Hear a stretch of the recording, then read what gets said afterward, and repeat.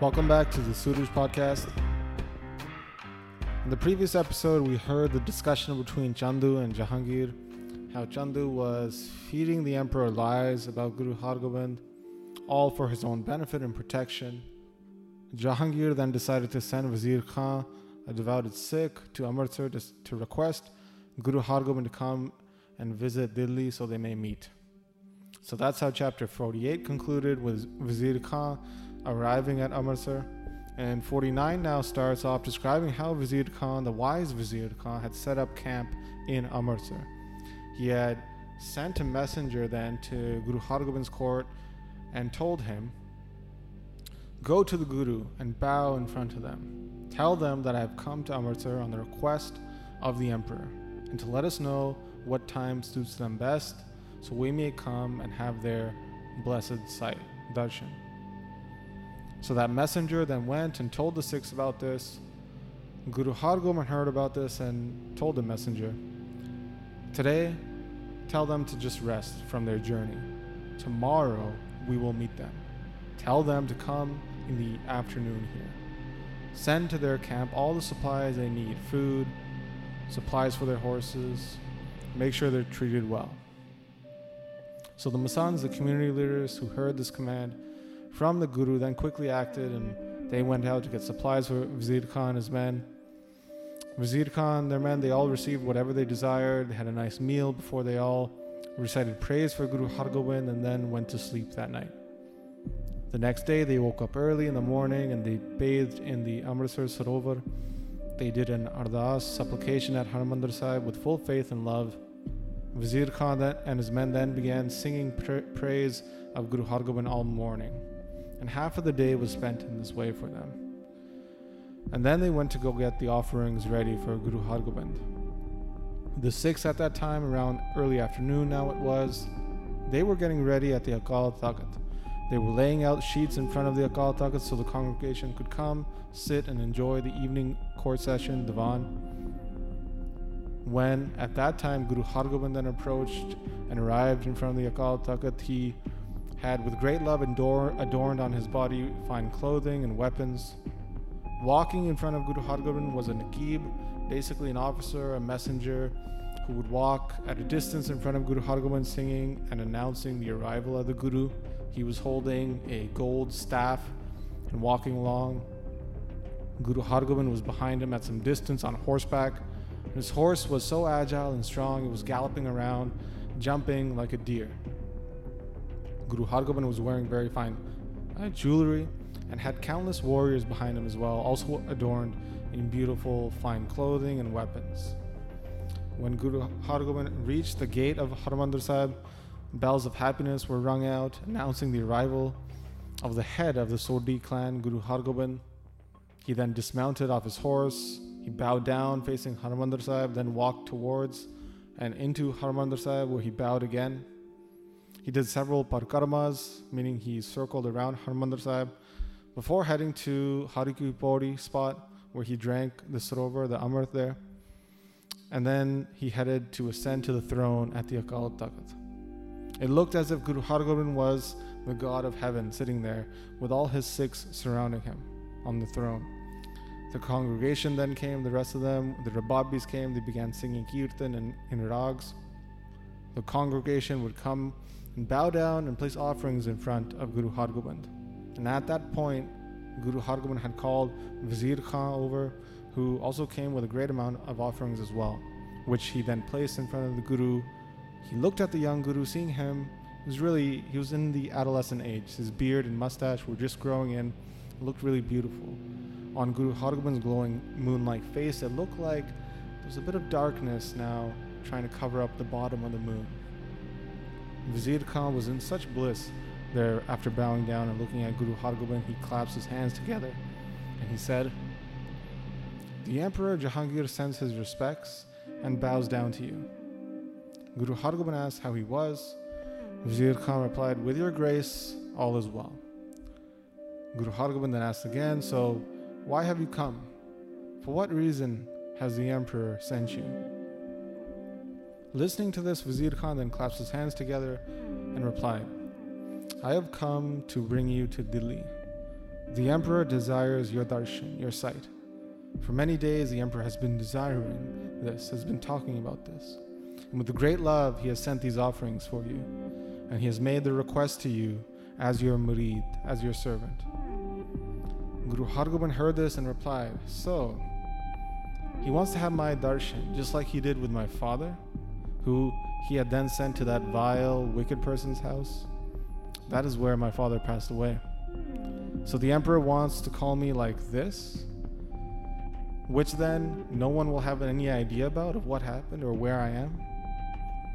Vizir Khan heard this and explained to him, "Guru Hargobind, just in the same way, that vile and wicked person Chandu is saying the same type of slander against you as he did of your father, but nothing will come of it. You should come now and meet with the emperor. This hidden matter of your father's passing, you can reveal there to them. Come to Delhi and get revenge, and tie this evil man Chandu up upside down. Without meeting the emperor, revenge on Chandu will not be possible." Now the emperor has learned well. He doesn't trust Chandu much anymore. He asked me, and I explained to him very well. And for this reason, the emperor has sent me instead of others to bring you peacefully. Listening to your words, they will make the right decision, just like how they were in bliss when listening to your father's words. So it'll be good for us to go to Delhi together. But as always, you may do as you wish. But firstly, the emperor's doubts, you will remove those when you talk to them. And secondly, you'll be able to enact revenge on Chandu. But you, Guru Hargobind, are all-knowing, and I do not know anything, so what can I really say?" Guru Hargobind at that point understood what Vizir Khan was saying. He understood that Vizir Khan was on his side. Guru Hargobind knew everything that was going to happen in the future anyways. But at that moment he said, "Vizir Khan, stay here the night, and in the morning we'll give you an answer." So it was late evening now, and everybody at that point left the court session, heading back to their houses. Vizir Khan went back to his camp, but it was an extreme bliss after seeing and hearing the words of Guru Hargobind. The Guru had sent great amounts of food for Vizir Khan's group, which they then enjoyed and then went to sleep.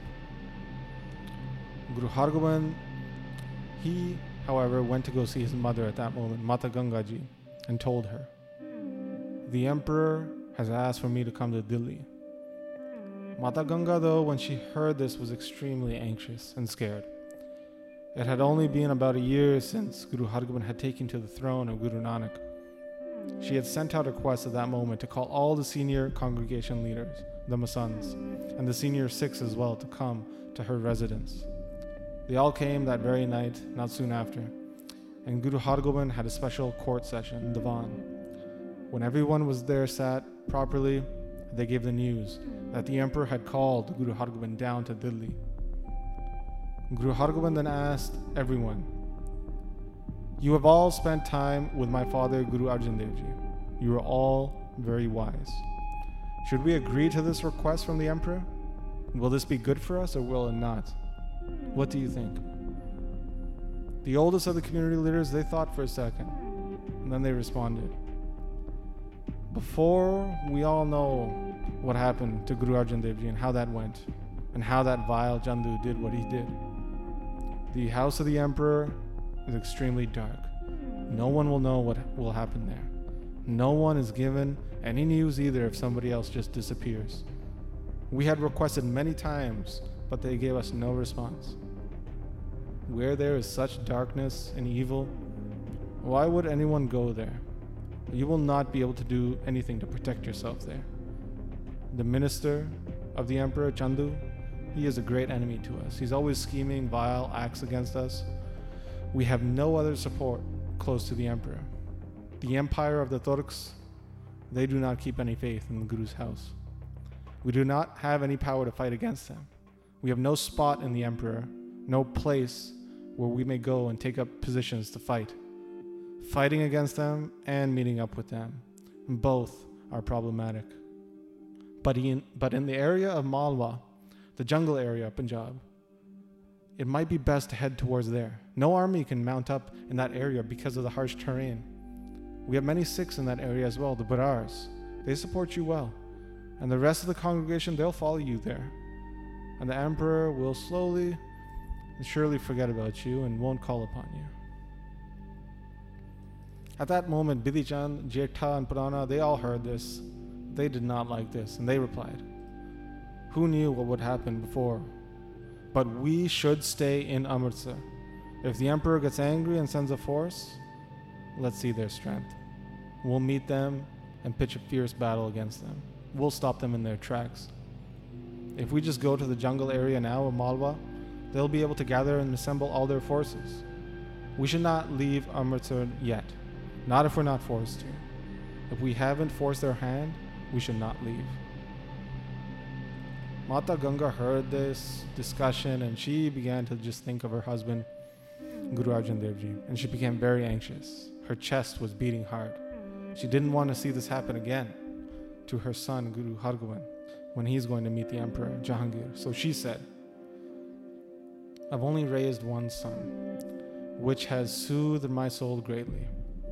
How are we not now talking about waging war when he's only so young and weak? What problem is solved by fighting? It only results in death. We should never agree to a plan like this. If we try to fight against the empire, we will lose everything. Why are we talking about leaving Amritsar? Your father and grandfather lived in this city, and they've created this city with all their money. They built the sarovars, the wells, the other facilities. With great pain and labor, they built this city up. However it will happen, we should live here. We should think now properly. How is the emperor calling us? How can we respond so that there's no conflict? So think about this so we can give a better reply." And with this, Mata Ganga, saying this request to the congregation, chapter 47 concludes. And in the next chapter, we'll hear how Baba Buddha Ji and Bhai Gurdas, they respond and present their ideas on how to respond to this request. So that's where we'll pick up next time. But as always, we'd like to thank those who have been supporting the podcast through the Mangalacharn Patreon page.